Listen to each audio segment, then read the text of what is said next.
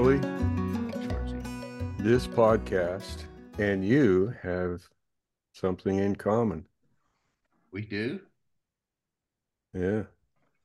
We're both 50. 50. We're 50. Well, don't say anything. break out the champagne. You Yeah. turned 50 earlier this year, and we just now rolled over 50 on our podcast. I'm pretty sure it's episode 50, believe it or not. That means almost a year's worth of these things. Yeah. And so we got the illustrious, infamous Shawn Didyoung with us. How about that, Shawn? You're our 50th birthday, buddy. That's I guess it's a privilege, isn't it? Most definitely. But yeah, pretty cool deal. That I just started listening to the podcast not too long ago, and it's like during COVID and Netflix, it was just a binge deal of just one after another. And actually I started with you guys' pricing deal, and then I'd kind of jump around and pick certain ones, but now I think I've just about got every single one of them watched. So dang, pretty cool deal. I think that's actually what's happening to quite a few people. It seems like, I mean, you just look at our analytics and every once in a while, I hear somebody say something similar to what Shawn just said. That, yeah, I was kind of nibbling around maybe a little bit, and then I decided to jump in with both feet, and that may explain some of our trending right now. We're trending. We thought we were getting popular, and it's just Didyoung binging on our podcast to create all the downloads. Right. Which I was looking at it, and I just may not have seen the deal, but I was wanting to see how many views that you guys had, but I never could figure that stuff out. But a lot of good content in there, that's for sure. Well, yeah. Go ahead, Torchy. You wouldn't be able to access that. I think I'm probably the only one that could see that. But I think we're somewhere around like 16,000 total downloads, and we're hovering somewhere around 400 a week right now, something like that. So not huge numbers, but not insignificant either. So I don't think Rogan is threatened by us yet, but that's all right. No. I don't know. I'm sure you guys have had to come up on his radar. He's like, who is that Wild Willie? Right. No, I doubt it. But that's all good. You know, I mean, it is thank you for listening, Shawn. I mean, that's kind of cool that you are. It really, it takes a lot of guts and nerves to do what you guys are doing, because you open yourself up to a lot of criticism at times, but I mean, that's the cool deal. That's why we always have the precursor. Scared. We always have the precursor. You can do what you want. This is just how we do it, right? So, right, yeah. But there's a lot of truth to that, because we all are individuals, right? We all have our own way. We all have our own shops, our own lives, our own family to contend with, and you know, guys look at me getting up at 3 or 4 o'clock in the morning and think I'm a blooming idiot, and I am. But they're also idiots for staying up till 2 o'clock in the morning working the way they do. So it all equals out, right? Right. All equals. So tell us a little bit about Mr. Shawn Didyoung, for those that don't know. And I mean, it wasn't that long ago that I met you, I guess. So I guess it's a number of years ago, but we haven't had a lot of interaction, not a lot of trails haven't crossed. And then there you were, standing across the hall from me at Grand Masters in August, giving me the stink eye. And I said, this guy's kind of stocky, Schwartzy. I better be his friend. I don't want him beating me up or nothing. You know? So I started being real friendly real quick to see if I can soften him up. And tell us a little bit about yourself. There's a lot. Yeah, I guess there's nothing really illustrious or awesome about it. I just cowboyed a lot. That's the only thing that I knew to do. Cowboy and shoe horses, and just stay leaned over and work hard. And I always liked nice handmade gear. I don't know, I was in my teens, and my dad actually bought me my first handmade bit. That was from a guy there in Freona, Texas, old Mike Hand, and that was the start of um, I don't know the love for nice stuff. You know, anybody can run down to the uh, feed store and grab you something off the shelf, but to have somebody that is willing to customize something for you, even in the smallest way, putting your initial on it or something like that. I mean, that was pretty cool stuff. So I went through lots of different guys that I could afford at the time. Back then, like around Amarillo and stuff, you had the dollar and dice guys and Robert Evans.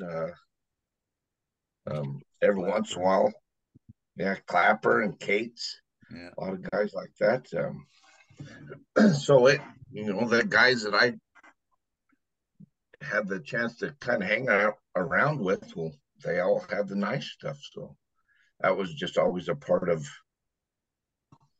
me, I guess, or I was involved in, whenever you got to see a guy break out a new set of hooks or a nice bit or, some head saw buckles. Well, he was a cool kid for the day. yeah. Had the shiny stuff. That's where I first, I guess, got involved in this stuff as far as just buying it and collecting it and trading stuff around. And I was in Garden City, Kansas, working in a feedlot, and I had a college kid that was working for me, old Clint Bear, and he come in the barn one day, and he had on a little ring that had his initials in it. And I asked him, I said, Claire, where'd you get that ring? And he said, oh, I made it. I'm like, bullshit. I know you. We've drank together. You didn't make that. And he's like, no.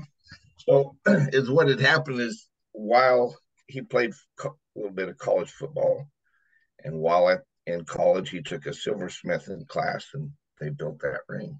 I thought, man, that's something I want to do, which I had attempted little things like that, but nothing on that scale. So anyways, I took the class, managed to get through it, didn't get thrown out, and acquired some skills and just went on, kept doing my regular deal. And then one day the phone rings, and it's a gal that worked for Riddle's Jewelry. And she called me up and said, we want you to come down and take a bench test. And to be quite honest, I'd never even been in a jewelry store. So I went down, took a test. She's like, here, cut this ring. We want to size it, blah, blah, blah. I had to ask her, I'm like, I don't know what you're talking about. So she just showed me what to do, and I managed to get the ring soldered back together. And they, that particular company offered me a job as a goldsmith. And up until that, well, for quite some time, working in the feedlots and even on ranches or shoeing horses for the public, you'd see guys drive by in the nice pickups, and I was like, man, I wonder what that's like to have a town job. Right. So then I actually went to work for them guys part-time, and that turned into a full-time job eventually. I just had to bite the bullet because they didn't pay a lot. So once I had that job, well, then I had spare time. It was the first time I'd ever experienced, you'd go in, they'd pay you, and you were done at 5 o'clock. I was like, I had no idea what to do from 5 to 10. So from there, working for the jewelry store, I transferred from Garden City, Kansas to Billings, Montana. And they had a big meeting. They usually do it like once every 10 or 15 years. They gather up all the goldsmiths and put them in a room, and you discuss, lots of different ways of techniques and repairing jewelry and building jewelry and all that stuff. So anyways, they had us all in a big room, and a guy comes walking in with a Lindsay pneumatic graver. And he had a big block of steel, and he's like, you guys got to look at this. And he just cut it with no effort. And I knew right then that's kind of what I wanted to do. So I come home and I told Shelly that I'm going to buy this stuff and I'm going to engrave. And luckily, I mean, she's always supported me, but you could tell she was a little apprehensive about the spending that kind of money that we didn't have, just floating around. So, anyways, I bought some engraving equipment and I engraved anything I could get my hands on. I couldn't at that time. Literally, I couldn't afford a piece of silver to scratch up, so I'd get little bits of steel and aluminum, whatever license plates. I even engraved stupid license plates. But yeah, I just kept going, and I got to where I would actually sand off the faces of nickels, and that's what I would practice on. Huh. Which at that time they had the bits and spurs for them, kind of hanging around, and I'd go on there and ask as many questions as I could. And even at that time, it was there was not a lot of people that were willing to sit down and share stuff with you. Yeah. Sometimes they'd point you in the right direction, and if you were persistent enough, you would figure stuff out. So, anyways, I managed to take a nickel and get it sanded down, most of the scratches out of it, and I engraved a little star on there and domed it and put a loop on back of it and put it on the form. Like, man, look what I did. I was all proud and happy.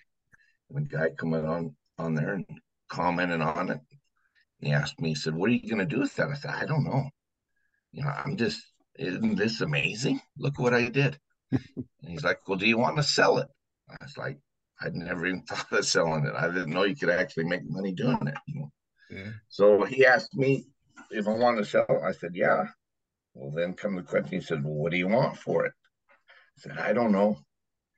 So he's like, "I'll give you $20." And that was the moment when I knew I just turned a nickel into $20. I'll never see another poor day in my life. Yeah. Spent $40 a time doing it, right? But you got to. Yeah, but so actually from there, I mean, that was everybody made little jokes or however you want to view it, snide remarks. So I was a scarf slide king. Oh. And I mean, I made a ton of them, enough to where I saved I'd buy more tools, and I managed to save enough money to where I took a class with Johnny Wyatt there in Alpine, Texas. And that was the beginning of an entire new deal. When was that? When I got out of the class.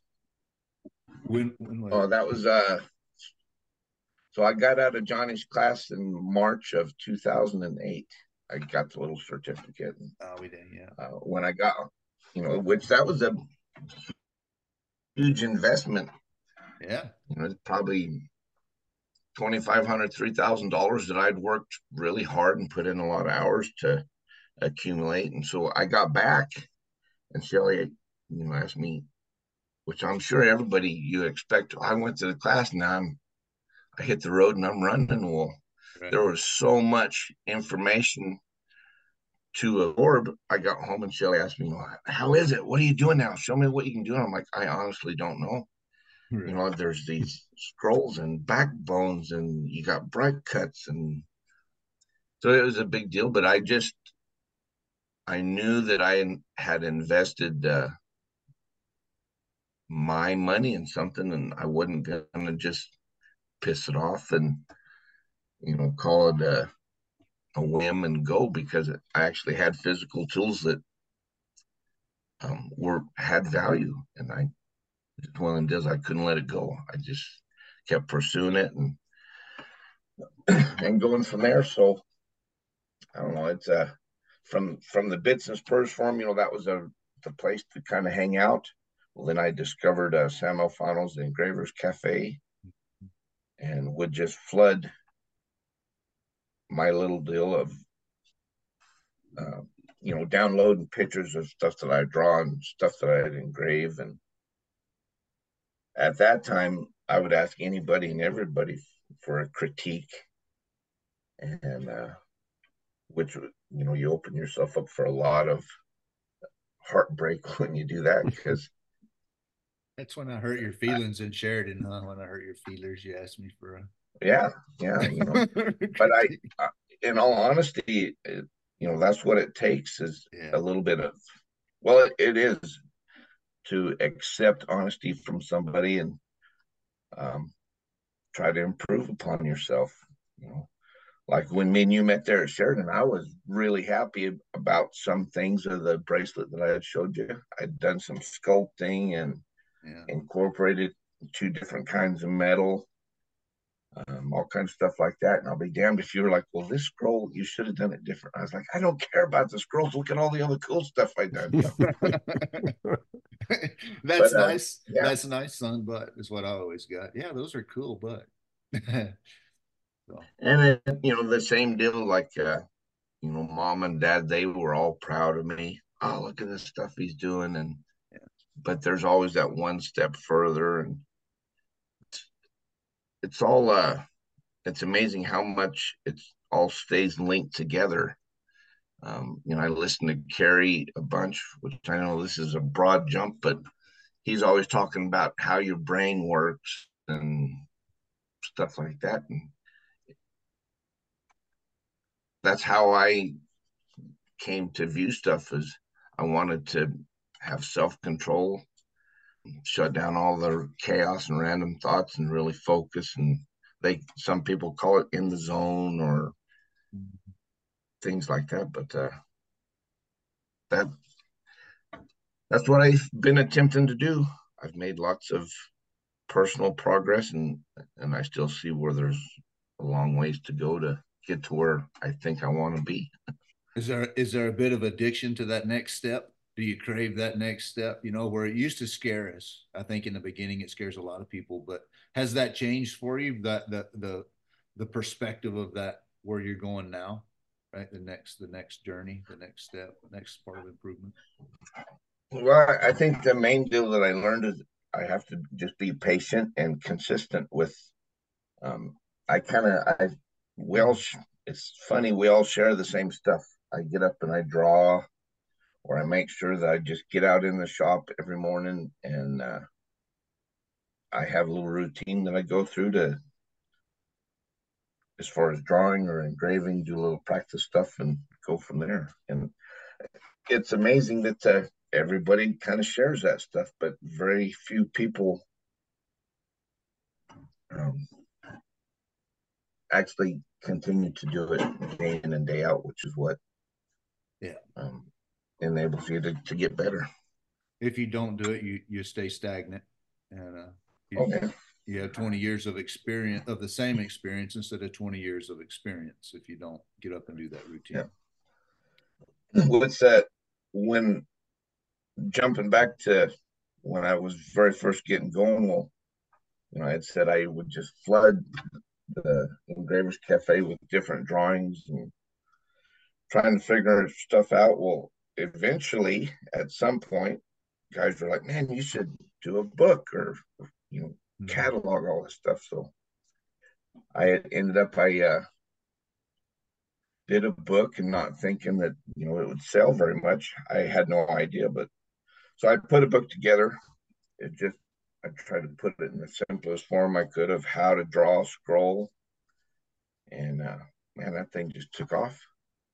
So that was a big boost to my ego, and give me lots of self-confidence. So I produced a book, and then I would teach classes, and right.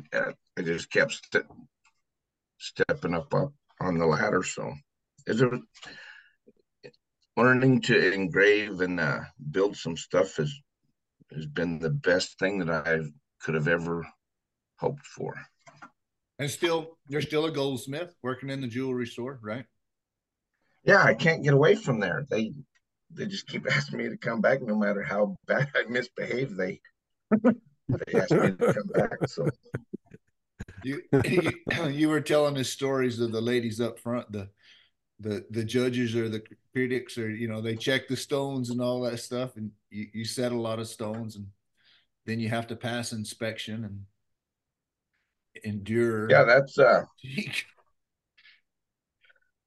for the longest time I would and this is just a personal deal with me, but I would kind of get a little hacked off when they would, I'd kick out 30 or 40 repairs in a day, and they'd come back and, oh, well, we found one loose stone. And I took it personally. For the longest time, I'd get mad and be like, gosh, dang it, why everybody's against me. But just once I finally figured out that, they were on my side and they weren't really being mean, they were just helping me achieve not necessarily perfection, but just putting out a good product. So once I finally got over that, which was many years, I clung on to that concept of just get better. Don't let the small things tear you down, and just to keep going. Looking for improvement. You articulated something there, Shawn, that I think is so important and so hard, right? That experience that you went through. Why is everybody mad at me? Why are you so mean to me? We all face that. My dad is like, that's nice, son, but, and then about 3 hours right, yeah. of ass kicking, you're like, I thought I did good. I just did the best thing I'd ever done in my whole life, my whole career. And he's like, yeah, you did. Awesome. But if you're going to do it better, you got to do this. And that, okay, you become a member of the great TCAA, and you're recognized as one of the better makers in the industry. You never get out of that, though. Cary calls me and says, Willie, that's the crookedest damn scroll I've ever seen. What are you doing? I'm like, but isn't that cool what I did? Yeah, not really. It'd have been a lot better if you'd have done a round scroll. And so right. You have to be able to endure and understand where those ladies are coming from. And good on you for seeing that, because some people never get over it, right? You never get around it. The really strange deal is once you recognize those things or you become aware of them, well, then you look around and it's everywhere. So, I struggled through the deal of being critiqued at the store and being critiqued online, and then Sheridan by this TCA guy didn't hurt my feelings. And then the other deal that I've done a lot, or have started doing a lot, is I listen to different podcasts, like guys like Jordan Peterson, and read lots of self-help books, and actually study the Bible quite a bit. And that's the thing about the Bible. It's a couple thousand years of just pure good wisdom that you can obtain just simply by reading and studying a little bit, and then you apply it to the rest of your life, and things just seem to get better without a lot of struggle and effort. Yeah, just getting out of the way of the good Lord is a big part of it, right? He's trying to give us a whole bunch of stuff, but we mess up a whole bunch of that.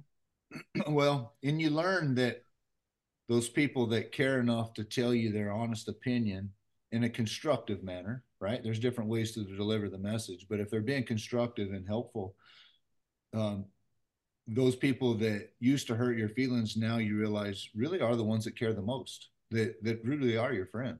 Because if you don't like, if somebody's a turd to me, and I'm not going to tell them where to get better. I mean, if they don't want to hear it, I don't have to tell them. It doesn't matter, right? I don't care. Their career doesn't affect mine. So, but if I care about somebody, those are usually the ones I'm the hardest on, because I want them to get better. The thing that I was actually teaching at the community college there in Tucumcari, Cary, New Mexico, do that once or twice a year. And I would just do drawing classes, which I ended up getting into that because of Russell Yates. I had taken a bit in spur making class, and he seen me drawing on the chalkboard one day at lunch and hustled me down to the head of the college and said, "This guy needs to teach a class." So while doing that, actually, it was kind of one of the last classes that I had taught there. Was I had like Nevada Watt in there and several other people.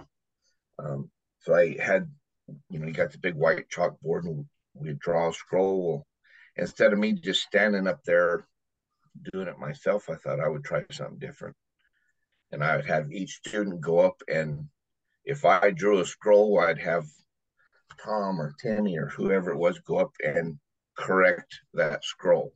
And just kind of went all through the class. And the most rewarding part of that was to see everybody actually grasp onto the concept of what we were doing and see them improve in real time right in front of you. So I really enjoy putting on drawing classes and little engraving classes at my house, knowing that I'm giving or helping somebody improve on their ability to feed themselves and earn a little bit better wage at whatever it is that they choose to do. Giving somebody self-confidence like other people had given me, that's probably the best feeling that I've ever come across. Yeah, giving back is I don't know, as we age, maybe, Schwartz, you can probably elaborate more about this, but the giving back to the industry thing. I know Ernie's in that stage of his career, and that Ernie really, really enjoys the teaching and having people in his shop, and he enjoys that as much or more. Ernie Marshall, I'm talking about, those you don't know, but yeah, Ernie, he enjoys the teaching, enjoys people in his class, and may enjoy that more than building the epic piece, than the big career defining piece. He enjoys that part. You, Schwartzy, is it more rewarding now than ever for you? I think so. I think it always has been pretty much. I taught my first class in Elko in 2003, so that's 21 years ago. And so yeah, I when you see the light bulb come on, and Shawn was talking about, you see real time, you grasp what it is that's going on, and it's especially gratifying because some of this stuff that I get into can get a little abstract and takes a while to absorb it. Takes a while to get to get your head around it. So if somebody they understand it and they can start to put it to use right away in a class, then they're really going to hit the ground running once they get home when there's no audience and stuff like that. So yeah, I love teaching, although I I have such a pile of work to do that I'm trying to reel in the teaching a little bit. You are too. Almost Yeah, by necessity. You can only do so much. But we can only but do so. Shawn's journey is it's just so interesting to hear his story that parallels so much of what we do too. That's pretty cool. He thought he was weird, but he's not. He's normal with us. So there you Yeah, we're all weird. go. Right? Yeah. No, I'll tell you what was a little weird in Kansas. We sat down at the local pool hall, and Sean's one of them guys that he loves to shoot pool, and he brings his own sticks to the party, and each stick has a purpose and all this. So when he said you shoot pool, I said, hell no, not with somebody like you for sure, right? Not gonna do it. But he sat down and he said, all right, boys, I'm ordering the first drink. All right. It got really eccentric when he said, you ever had a surfer on acid? I was like, hell no, no part of that sounds exciting or good. What is it? Of course, we all drink it, right? And down the hatch it went. What is it, Shawn? What's a surfer on acid? Uh, it's pineapple juice and Malibu rum and Jägermeister. It sounds and looks gross, but it actually tastes pretty good. So, Yeah, we had several surfer on acids. That's when it was Surfer exciting. on acid. Yeah, Wow. yeah, it sounds Can't good. say that. I don't know if it might compare to old Fitzgerald or something, maybe. No, no, it does not. If you Not at had any, all. no, there's no comparison. No comparison. That's a different type of drinking. Let's just say Old Fitzgerald's a nice Yeah. sipping, sophisticated thing. That Surfer on Acid's when you're at the pool hall and eating a hamburger with the boys type of deal. So That and go ahead. no, you first. I know it's going to be entertaining, whatever it is you're going to say. No, it is actually. I really enjoyed hanging out with you guys and just sharing different ideas and learning everybody's story and um, which I had no idea that three of the what I three of the TCA guys were going to be there, and I had to really reel myself in to not let that intimidation take me over and shut me down, you know. So well, and I'll be completely honest. When I seen you across the hall, and I was embarrassed immediately when I introduced myself and had no freaking earthly idea who you were, and you said Shawn Didyoung. I was like, oh my gosh, I know this guy. I met him before, you know. But I could tell you were eyeballing over there, like I didn't know these guys were here. Whatever. I kind of thought that you knew who I was, but I was like, I know this guy, but I don't know. And of course, you got a little West Texas panhandle still wrote on you a little bit, and so I could tell right, some of that was there. But you know, it was a really good experience for me too, and I'm really glad it worked out the way it did, and you being there and all that. It was fun. You know, I thoroughly enjoyed it. And the Cowboys, as Schwartzy has been told, kind of we took over the entertainment factor and had some fun. Enjoyed the yeah, class. it was definitely an awesome deal. Learned a lot to the point where when I got home, I personally, I just took a break. I had to step away and just do lots of absorbing and rethinking stuff about what I wanted to do and then what direction I wanted to go. It was a TCA outreach moment, Schwartzy. We were politicking pretty heavy, showing him how cool we were. You know, we weren't hazing. We were pledging his. We were pledging him, right? Right. Trying to get him in our fraternity, telling him how cool Yeah. we were. Well, the funny deal is, a guy by the name of Steve Stevenson, he kind of showed me a lot of your guys' stuff, years and years ago, and I can remember multiple nights of just sitting and going through the catalog and like, man, how they do that, or isn't that cool? And so you guys have always been something that I aspired to or on my radar, however you want to put it. I'm trying to figure out how I wanted you to get into that deal. And, um, I've met Ernie and Dirty Dave Alderson and Russell Yates and a lot of guys like that. He lived next to Nate, basically. I mean, Yeah, it's Nate the same. Wald. Yeah. In fact, me and Nate and Arnie S just got back from Elko from last week, and I was I hold that thought. I'm sure there's good stories. As soon as we get off this TCA thing, we'll get some Elko stories. But the but TCA it's always been there then. You've seen it. oh yeah, it's you guys have definitely opened up a completely new world for all the whether you're a bit and sperm maker, a saddle maker, glue sniffers, whatever you guys want to call each other. Uh, and the deal that helped me the most, give me a lot of confidence in the deal, was understanding that when you guys sell a really high piece for a lot of money, well, that opens the door for everybody else. Perceived value.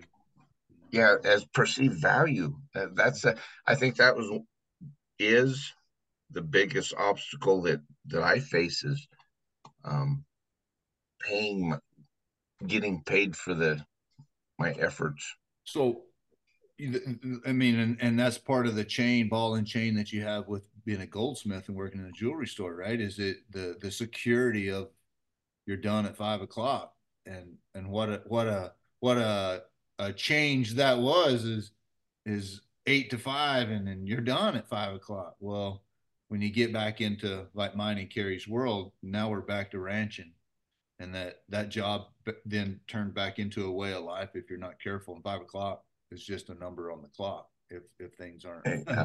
right. Is like the commitment level and all that. And you don't have to be a sole proprietor to be a TCA member, right? Is um, a guy can do whatever the heck he wants as long as you produce the 3 best things you've ever made in your entire life each and every year. No small feat, right? But uh, the commitment, does that bother you?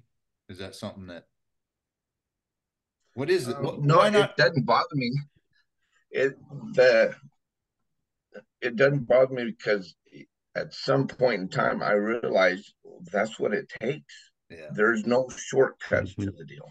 You have to get up and practice every day and clear your mind of all the chaos and just take one step after another, and then eventually, which I'm sure well, I know you guys have experienced, but it doesn't become such a grind. mm-mm. It doesn't take a terrible amount of effort to to be disciplined at the thing that you're doing, but it does take practice. Yeah, it does take pride. You can't just jump off out there um, like a colt in the round pen, right? 3-year-old ain't going to handle a 2 and 3-year-old aren't going to handle a riding all day long. First month they're going. That's not in their Yeah, repertoire. But as 15-year-old, you can ride him all day long for 2 days in a row, 3 days in a row. It's like, yeah, cool. Whatever we got to do. right. Yeah, Yeah. Well, it's all good. it is it's exciting it's exciting to hear your mindset there, right? And where you're at, and to share the likenesses with somebody from you're the outside looking in, and once you get inside to actually see what's inside, then you realize, hell, we're all the same. There's no Yeah, outside, there's no inside. It's just we've committed to a certain thing, and here we are. So right. I think part of what happens, you talk there, Willie, about outside and inside. We all have, in some sense, an outside and an inside. I mean, we have our circle of people that we know, and some are inside that circle and some are not. And but what happens, I think, when you become kind of, in some sense, public figures, people know it's announced who's on the outside and inside. Then it becomes a boundary. Then it becomes a clear line of demarcation. Okay, this person is not, that person is. Then it becomes a different animal. But in some sense, each one of us has those boundaries.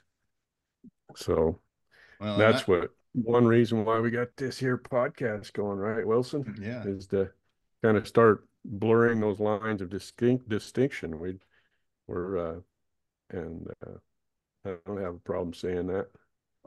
No, We're and just like everybody else. I'll take it back to the hallway in Emporia in August. Is I could I got the sense that you knew who I was, but I didn't like the line drawn of outside, inside, him, me. I didn't Yeah. like that. I don't like that.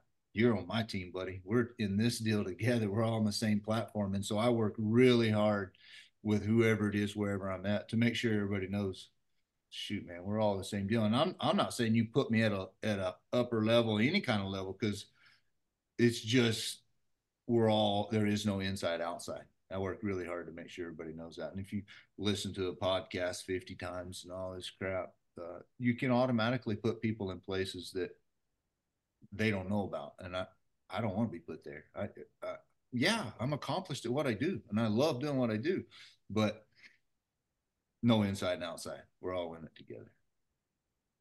That's Shawn, Yeah, when I teach, I know one thing and I'd like to get your response to this.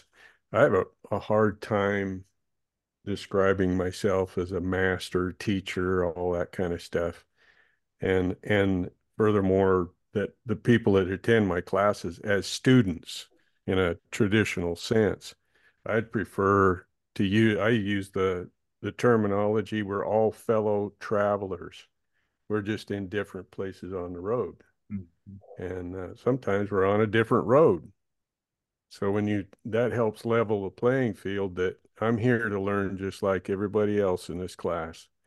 And I'm sure you can say the same thing as I do. You come out of a class, having taught a class, you wind up kind of learning, if only a small thing, from being in that class and actually teaching it. Oh yeah, most definitely. I I have to really work at controlling how excited I get um, when I'm around people that are interested in the stuff that I'm doing. Mm-hmm. And then it always works out the same way. Some guy will have whether you're drawing or whatever it is that you're doing, they'll have their mindset or how they do things, and then you get exposed to that, and you're like, oh man, I wish I'd have thought of that. And so then that's where I get all excited. And I'm like, oh, what do you think of this deal, or what do you think of that deal?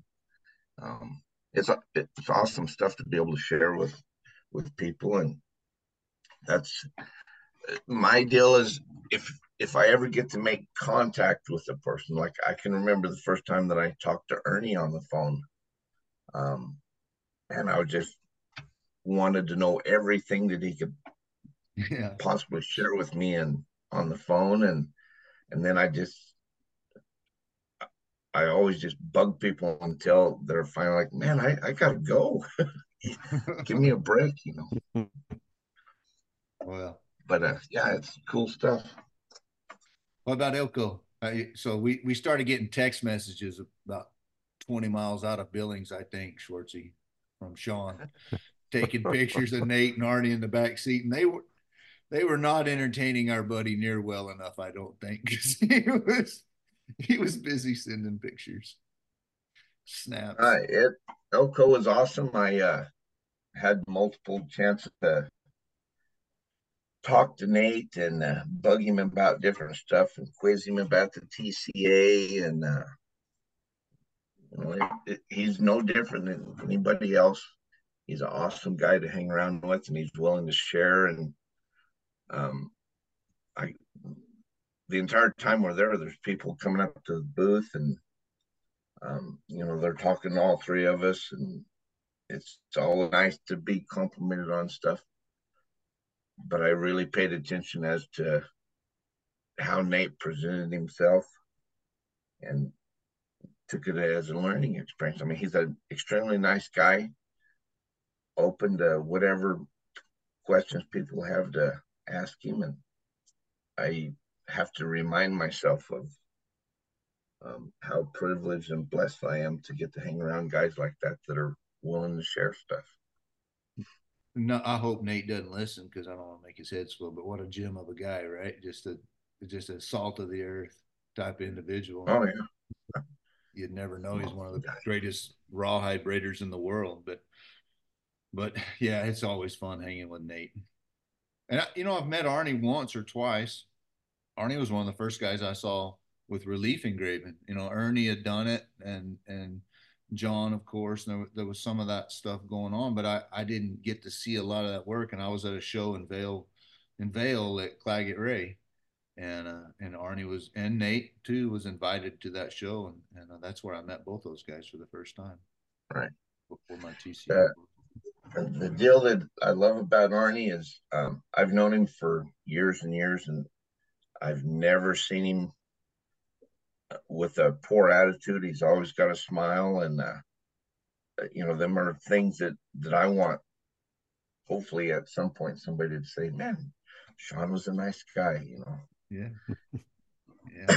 But like with Arnie, I've collected several of his pieces, and just recently at the Elko show, I managed to get a buckle that he had done several years ago. And he had sculpted a guy roping a longhorn steer on it. Man, it's just awesome to be able to sit down and look at that stuff. And Arnie, he's just type of guy. He's like, that ain't nothing. could have been better, but to get exposed and to be able to see and different methods of how people do stuff, that's a pretty awesome deal.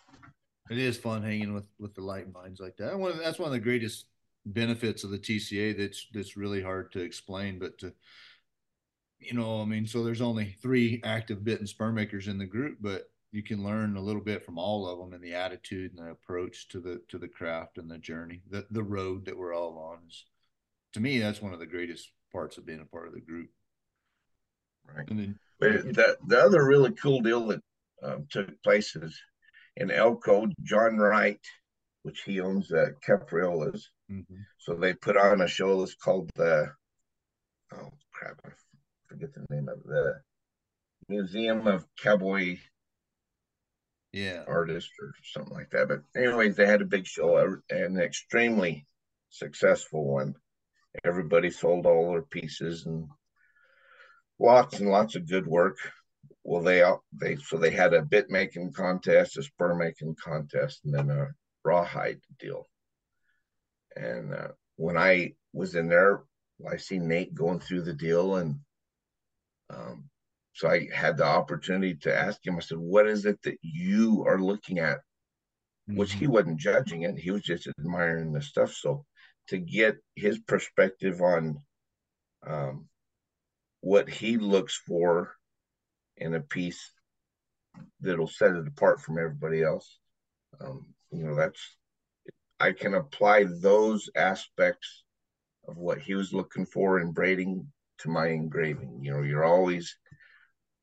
I'm always, and I'm sure you're the same way, Cary's the same way. We're always looking for ways to improve upon stuff. Mm-hmm. And sometimes that we just simply don't see it until somebody else is willing to share their thoughts on that stuff. And it always floors me how it goes back to the fundamentals, those things that we're looking at. It's the simple stuff. It's the fundamentals that take us to the next level for some reason.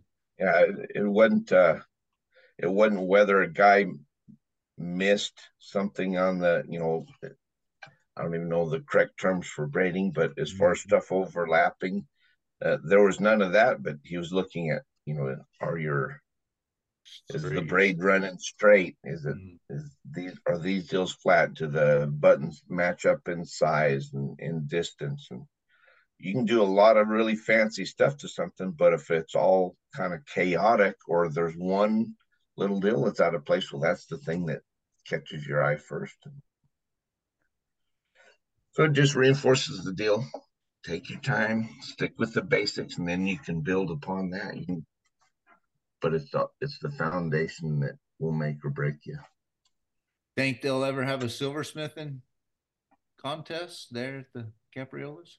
And John will do that? Well, yeah, I don't know.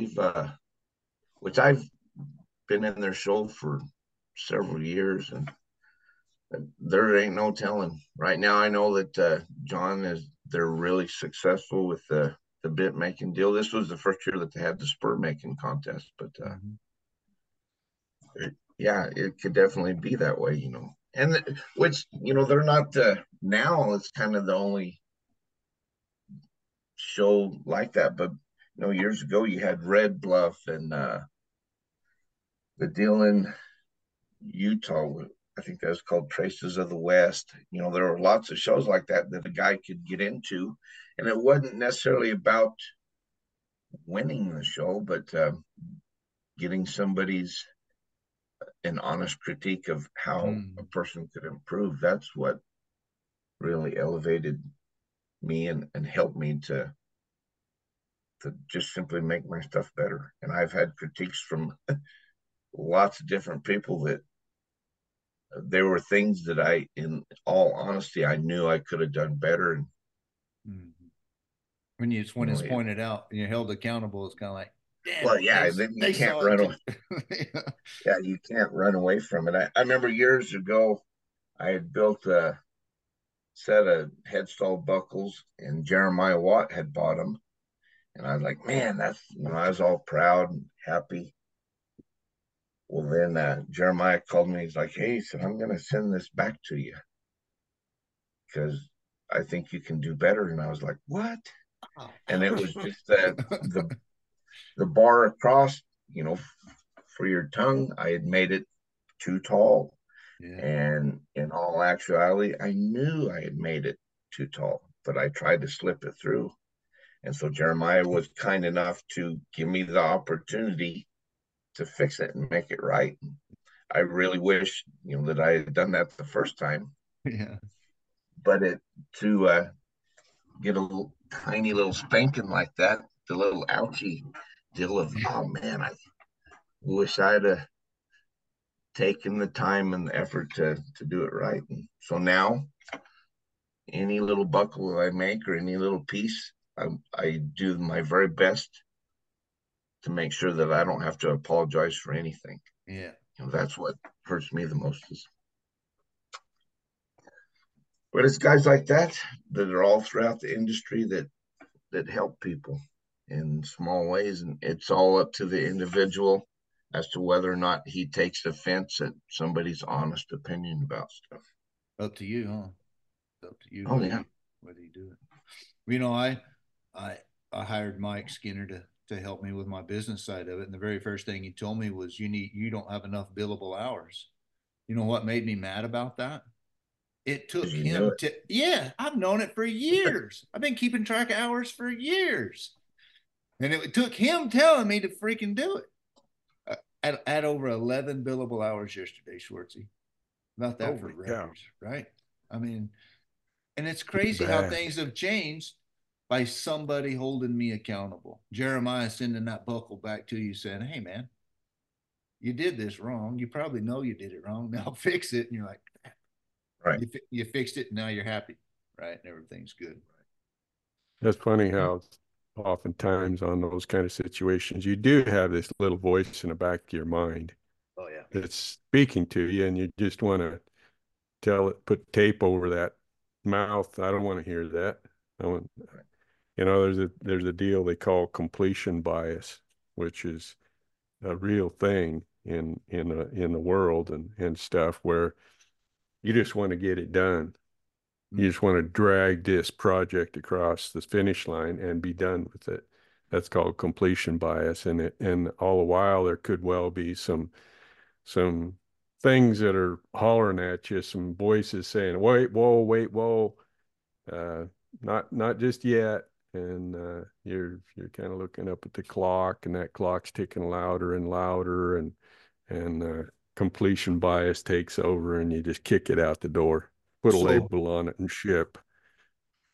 so me keeping track of my time, if you don't handle that properly, will create completion bias because you bid the job, right? You know you're only getting paid X amount of dollars for it. And then you're sitting there keeping track of your time and it's calculating what the value of the piece with the time you spend on it is. And when you blow past that bid number, that's where the discipline comes in because you have to stay true to the integrity of the project and complete the project to what you started out to do, regardless of the time. So when I see a lot of guys when they, well, I'm losing money, then they just whip through it.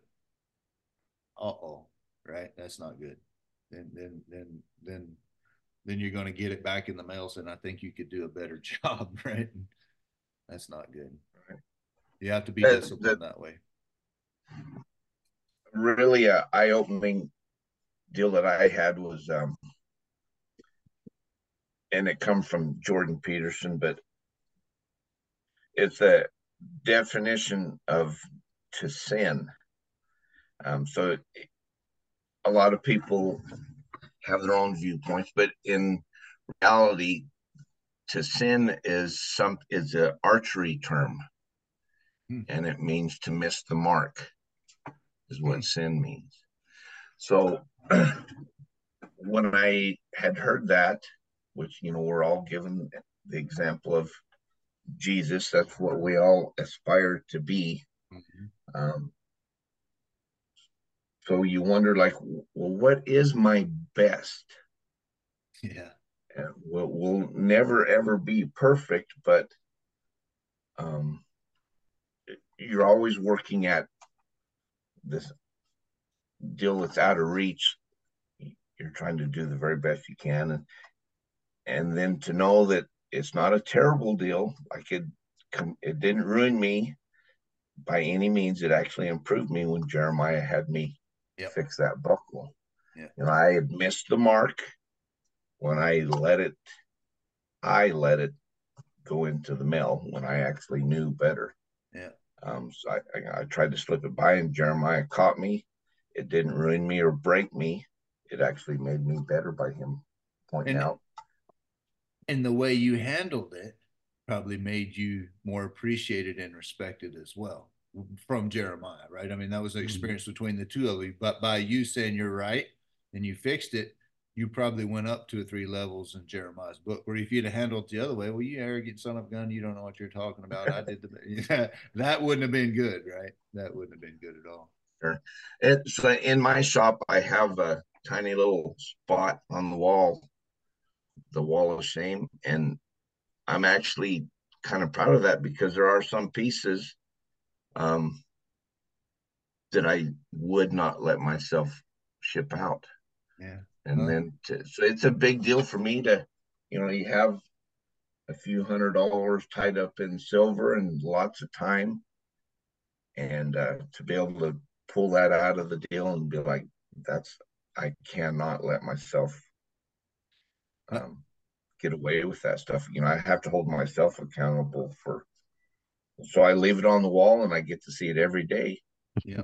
But it's also the deal of, I know that I have enough pride and self-respect in myself that it's going to stay right there on the wall. And I don't scrap it out or melt it down to get it out of my memory. I want to be able to look at it and know that I was self-disciplined enough to start all over from scratch and then make it correctly. Go again. So when we'll go ahead, Schwartzy. Well, I was just thinking, we've talked about this little voice in the back of our minds that's saying, it ain't quite right, and do I ship or not, and all that stuff. But every once in a while you come up with a project that you're really happy about it. This is about as good as it can. I don't know what I would change about it. As good as I can get, and then a tough critique comes back on that. That's another whole layer of, you have to be willing to accept the spanking regardless of how it comes. Right. Yeah, I mean, I guess that's just being mature. I don't Yep. know. Mm-hmm. I don't know how you would define it, but it does feel good when you're able to have a little self-control and not let it wreck you, and to build upon that. you have the mental side of this whole journey that we're on is it's the most important one, and you have to be strong. You can't get too high with the highs or too low with the lows. You just have to stay hooked and committed and moving forward. But I mean, like the first time I didn't sell a piece at the TCA show, Ernie was talking to me. He said, "Yeah, every time I don't sell one, I want to go out to the trailer and jump off the side with a rope around my neck, and and you do. And invariably, that was my favorite piece. Best thing I'd ever done in my life. I just loved it. I knew everybody would love it. Bonk. It's the first one that doesn't sell, and that's the ultimate critique right there. So learning how to endure that type of stuff and stay hooked and stay committed and take the good with the bad. There's challenge to that. And that never stops.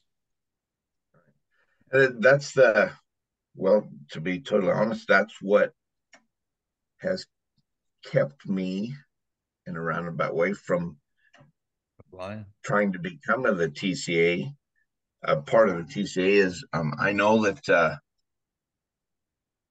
there's not going to be anything that gets slipped by that's like, I will let that pass, because you have to put out your very best effort. And not only do you have the customers, well, it's the fellow makers that are there. Enforcing is not the correct word, but making sure accountability. Yeah, that you're doing the best that you can. That's a scary deal, because fighting against myself is hard enough, but then well, it's hard. And I'll tell you, Shawn, the hardest one you're ever going to fight against is yourself. Right. That he never goes away. Shane, right? And that Shane's that. Yeah, there are.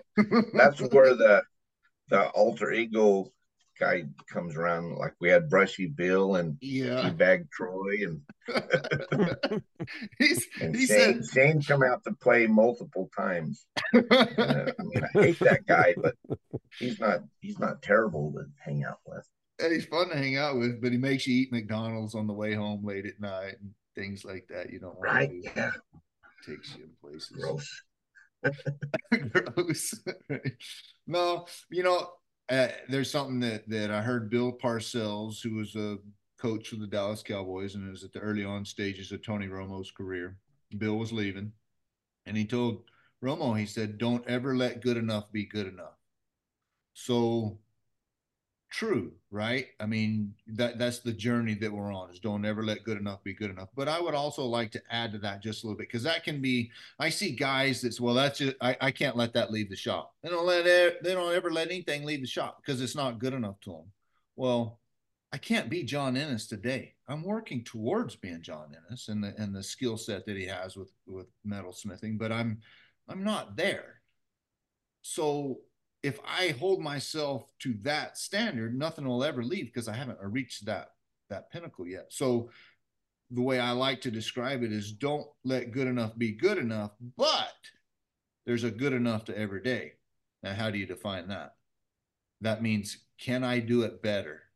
If I know how to do it better, then that's not good enough. But if I've done it to the best of my ability, and that doesn't mean that I've done it perfectly or that I truly like what it is I've done, but I don't have any idea how to make it better, then that's the next stage of the journey of how to get there. And invariably, day after day, it comes. So don't ever let good enough be good enough, but there's a good enough to every day. Sure. And the funny deal is, I listened to the podcast you guys did with Troy West. I listened to it yesterday, and no matter how many, he's supposedly, it's a funny deal. It took him 9 attempts to get into the deal. Mm-hmm. If a guy really steps back and evaluates himself, man, that's an awesome example of don't quit. Just keep going after it, and eventually you'll get there. And I think that's what a lot of people need to do is not give in. Just keep going and going. With your guys' deal of offering people in education and challenging them to get better. And there's what else in life is more valuable than that, than improving upon yourself? We talk about the application process, and it's the worst part of being a member, because you got to tell some of your best good buddies that they're not quite good enough yet. But it's the worst part about applying is tough, right? That's, you're sticking your neck on the chopping block, and all these guys are going to swing their axes at it, and that's like, good gosh, it's not exhilarating. It's not an exciting experience. But if you have a Troy West attitude and a John Williamsma attitude, that you take, that is the best opportunity to get a critique of your work. Then you can go home and improve.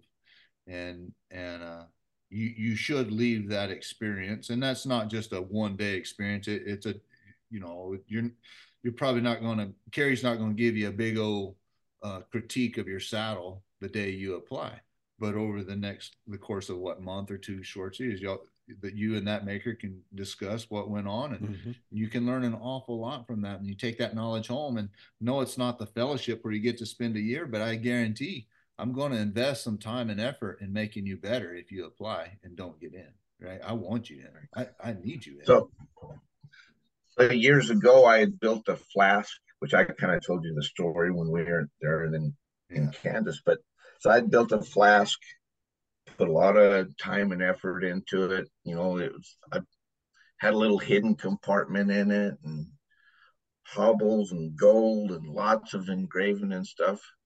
Well, I sent it to Mark Drain, and I didn't know what response I would get back. And he ended up, he sent it back and sent me, he actually called me when I got it back, and he's like, man, he said, you did some really great work and this and that, but why would you use pattern wire when you put that much effort into everything else? And all I could say was, I don't know. It just seemed like the thing to do. I was too lazy to make my own pattern wire. So, I took that in, and from that point on, I thought I'm not gonna be that guy. I got so damn close Yeah. to getting a pat on the back, which is an odd deal, but Yeah. he was kind enough and honest enough to point out, yeah, you've done some awesome engraving. It looks really nice, and the fabrication was really good, but you dropped the ball when you put on the pattern wire. So Why? I, I did the same thing, and then I sent him a bit looking for the how do I make it better thing. And you did really nice, kid, but why did you buy your nails that that I put the conchos on with? Right. Well, I was like, I didn't even know you could make nails. I didn't even know you could make pins. Yeah. Right? That's why. Well, Isn't that what you do? yeah, that was actually my deal. Is, well, they make pattern wire. Why would I want to make my own when it's right there in the catalog? Yeah. But and so then the strange deal is I went. He doesn't have a whole lot of stuff online that you can look at, but I did start looking at his stuff, and I'll be damned, everything is handmade. Right. And uber That just creative. he didn't drop by Rio Grande and get some pattern wire and make a $15,000 piece. No. It was all handmade, so it was a good lesson, and an honest challenge to me to expand my horizons Well, one of the most and not creative use that damn individuals. pattern wire. You got no pattern wire for Shawn. One of Mark's one of the most creative individuals in the world, and that's just the way he thinks, right? It's like that's you did okay with that pattern wire, but let me show you something cool, right? I'd rather do this, and it's so much more fun with him in his world. And regardless of all the bells and whistles that I had on it, as far as little hidden compartments and that stuff, he didn't mention any of that. The first thing that caught his eye was the pattern wire. I was like, damn it, I dropped the ball. And a fundamental, right? The Yeah, beginning stage. That's the ingredients to the to the puzzle. Uh-oh, y'all hear that? But well, that's cool. That's well, I cool. feel No, bad. I kind of dominated the deal. Poor Cary, he's just standing there or sitting there listening to me ramble on. this has been a real joy to hear your story and your whole approach to craftsmanship and improvement and all that kind of stuff. In fact, that word joy, I think, is the common thread through the whole thing. You talked earlier, Shawn, about the grind. How do you avoid, this relentless effort to get better and it not become a grind and a burden, as it were. And I think the answer to that is there's joy in what we do. There's joy in that journey of trying to get a little bit better, next thing a little better than the last. And there's joy in teaching. When you see that light bulb come on, there's joy in that.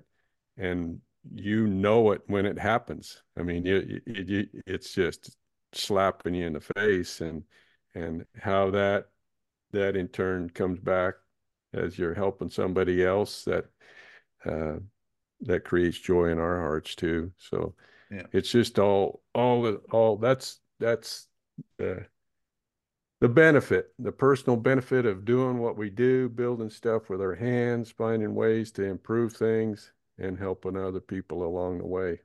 Right. How can it get any better than that? Oh yeah, I totally agree. It's an awesome feeling, without a doubt. Schwartz is used to not talking, Shawn. He doesn't get to Yeah, talk. I'm okay with that. I usually the times that he does spout off about something, it's something about being able to control your thoughts or use your brain to its full potential, and that's the stuff I really crave and look for, is being able to improve myself in some form or fashion with whatever ideas that the guy comes up with. That I don't know what podcast it was in, but you had mentioned like brushing your teeth left-handed, and I'll be damned if I don't do the same shit in the morning. I don't know if it actually works or not, but I attempted to get my brain to function a different way. To, you got your right brain, left brain stuff, and it's little tricks like that that a guy tries to do to separate himself from the rest of the crowd. Well, we're all He weird. is shaved left-handed yet? No, I wouldn't have a mustache if I tried to shave. I'd have half one maybe, but I dare you. it's little weird deals like that unless a guy tries it, you'll never know. So I know it was an odd deal to bring that up, but in the same respect, you have to go beyond your safety zone in order to get past stuff. So next podcast we'll talk about cold water therapy, huh, Willie? No, there's a reason I live Take in a the cold South. shower every Maybe day. you take cold showers, Shawn? Do you do that? You get in a hot tub? actually, I do. See, you're weird too. Awesome. So there's a guy that talks about I don't know how he titles it, but there's a story where a guy took over the Viking team in England. Like them guys just as a group, they sucked for the longest time. Well, so he would take little tiny deals that he knew that they could improve upon, whether it be their pillows or what they ate or what they wore or stuff like that. And they would apply that. And eventually the team got to where they were dominating the bicycle racing part in the world. And so he was saying that, it's just, if you can improve 1% every day for a year, well, you're 36% better than you ever were. And it wasn't a huge effort to make that 1% improvement. So, I hear them deals, and as funny as it sounds, you brush your teeth left-handed or you take a cold shower. What's the purpose of that? With taking a cold shower, you actually realize that a little bit of cold water is not going to hurt you. You've gained some amount of self-control. And so if you can apply that a little bit every day, well, in a year's time, you're 36% better. And if you don't do anything at all, well, that's on you. You had the opportunity to improve. So is this the Wim Hof? Is it Wim? What's that guy that takes all the cold? He does all the breathing things and cold shower, cold ice baths. Kind of big Viking looking guy. Yeah, I think so. Yeah. Not familiar with them, but there's a lot of studies that have been done on that, and a lady from, I think she's from Denmark, which of course the Scandinavian country, that's cold water therapy has been a thing for probably centuries, but it does have it has both psychological and physical benefits. So Howard, you want to learn how to be tough in between your ears. Yeah. Conjure up the courage to do that every day. And after a while, Willie's shaking his head. He says, "You're crazy. You guys are crazy." I'll sit in a 140-degree sauna every day. That don't bother me. But how cold's the water? It's got to be colder here at my house because my pipes are only 6 inches deep, maybe 3. So my water's got to be colder than y'all's. 54 degrees. out of the ground here, 54 which I would doesn't say sound that cold, but No, hell no. all the studies that they say when you get down into the mid 50s, something like that, it'll have its effect. It will have its effect on you. So then you got people kind of taking it even further where it's an ice bath. You've That's seen. That's what the whim guy does. Yeah. We're talking 40 degrees. Woo. right. Wow. No, no, like But that. what's crazy about the cold shower deal or cold water is, your body has a natural reaction where you're Uh-huh. inhaling and Uh-huh. but you do it a few times and you actually realize you know what's coming, um, and you gain a little bit of improvement to where you're not thinking that you're going to die when Mm-hmm. you turn the water Mm-hmm. on. So So is that what y'all it's do? all it's all about being able to change your mind, change your thoughts. You just get in there and turn the water on, it hits you on top of the head, and away you go.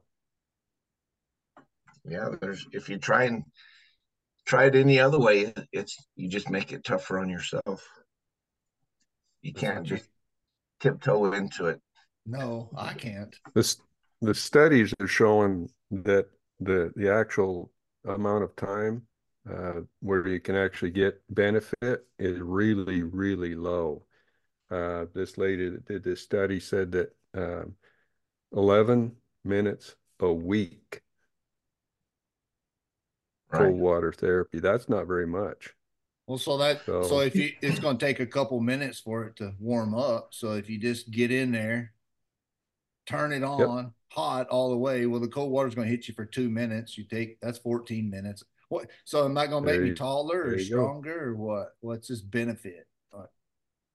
Well, they say physiologically it relocates your It's going body to says, oh, it's it's going to cold, relocate something. I it drives promise. your It's not good. your Well, it drives your blood, your body wants to send that your blood, I don't know how that works, to your core.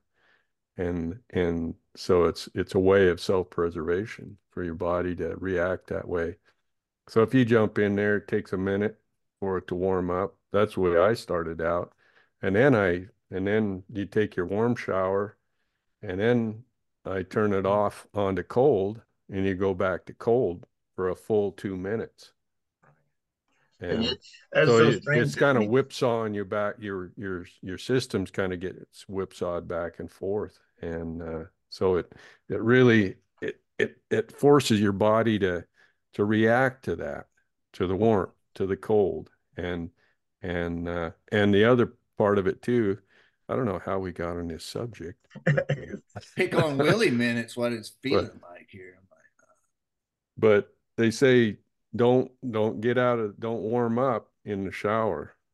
Get out when it's turn the cold off and get out, and then your body will fight to get back to stasis, to where it's warm again. If you But that, make your body do that, then then you'll you get just a process of hardening in your body and your mind. It's a so that two-stage deal. right, so that actually Willie doesn't realize it, but he does something comparable to that every day, and what? that's by making yourself get up and draw. Yeah, a similar deal. There's no Yeah, difference. yeah. Huh? You are actually overcoming the want to be lazy Mm. and not do it, and by just simply getting up and drawing every day, without a doubt that you're improving in Mm-hmm. some form or fashion. And whether you're taking a Yeah. cold shower or being lazy like Willie and drinking hot coffee next to the stove, you're still improving. Yeah, he's still improving. All right. So I get that. I understand that. So I'll do anything if I see reason to get better. But if like just for my, I don't know, right? I'm pretty healthy, so I'm like, but maybe I could be healthier. I get it. Maybe I should go. TJ, It's just I've been telling mentally him this for stronger. several years, and he'd been complaining, yeah, when I get up, I just got this brain fog for like 90 minutes or something like that in the morning. I said, I got a remedy for that. Finally, he started doing it here, I don't know, not even 6 months ago. He says, I will never not do that So for the what? rest of my life. So is he doing the deal where jump in the shower cold, right? Turn it on. It's hitting you cold. It I don't warms know. up. Or Yeah, is I he don't just know. taking I don't cold know showers? about that. I'll have to ask him about that. But yeah, it's Shawn's got it dialed in. It's exactly the dynamic that you're talking about. It's Huh. asking yourself to uh, do something challenging every day, Yeah. if only just a little thing. And you start accumulating those little challenges, and you just start becoming adept at a Well, lot bigger challenges and bigger challenges. And it's all integrated into a whole. To me, it's a way of approaching life holistically. That may be an offensive term to some people, but no. it's the truth. Well, Well, so the really good examples, if you got a really lofty goal that you're wanting to achieve, well, more than likely you'll fail if you go after the great big deal. But if you mm, take and break down the goals into things that you can achieve, well, you build yeah, upon those small successes, Yep. yeah. and then before long, it actually turns into a deal you don't even realize how close you are to achieving that goal Mm-hmm. because you focused on all the little stuff. And when you can whip out the little stuff, well, then the big one, it ceased becoming big, Yeah. if that makes sense. So big I think goals. we actually do our young people a disservice, and of course, adults fall into the same category in a lot of ways. But when we say reach for the stars, Mm, and I say bullshit, mm, those stars are out of reach, buddy. You can't reach the stars, but you can build a ladder one right. Right. step at a time to get there. So in And that, so it if I, makes people impatient with the process. yeah, well, and I, if for me, if I just focus on the stars, that get doesn't give me a game plan on how to get there. Stars are intimidating to me as long as I have a process of, oh, I see how I need to do this in order to get there. Then I'm like, oh, hell yeah.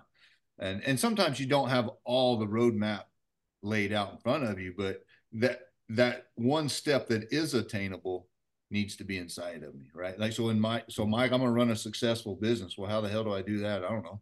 He said, get 40 hours. Let's just start with 40 hours a week. Well, that's no big deal now, right?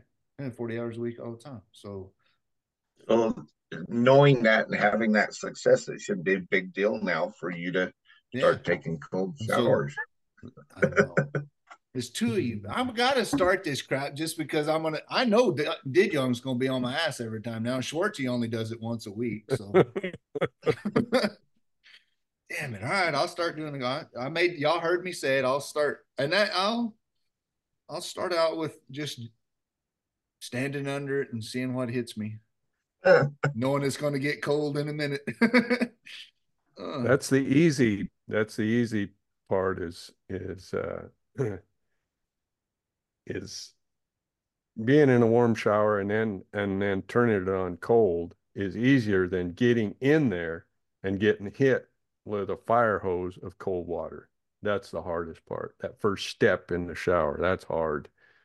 I don't know. I've been doing it for years, and it's always hard. It's just always hard to do that. All right. I'm just gonna do it though. I'm just I'm just gonna stand under the damn shower and turn it all the way on hot and see what the hell hits me. Oh man. I can't wait. So one little deal that we have a little Bible study group, and we actually got stuck with all the teenagers, which will drive you nuts.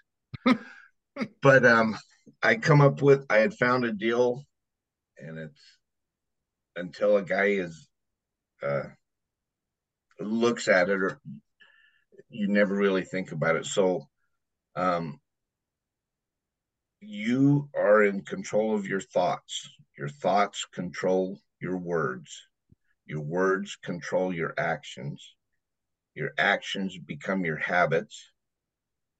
Your habits become your character, and your character turns into your destiny.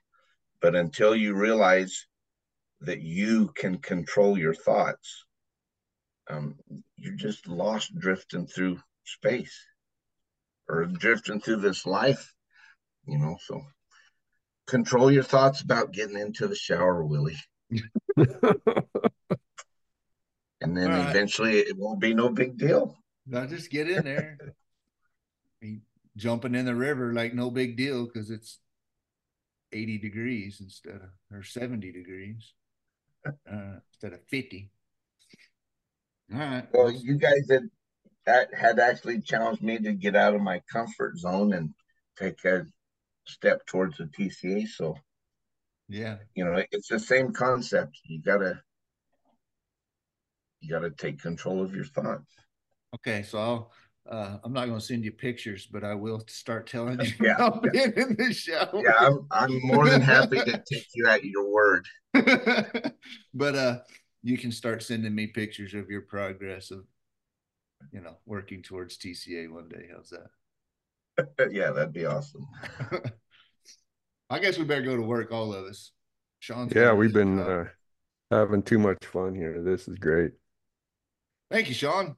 Appreciate you coming. Yeah, thank you guys. I appreciate the opportunity to bullshit with you, and have yourself a great day. Well, I look forward to many more conversations, and I will endure a few surfers on acids the next time I see you. All right. Adios, everybody. Take care. Thank you.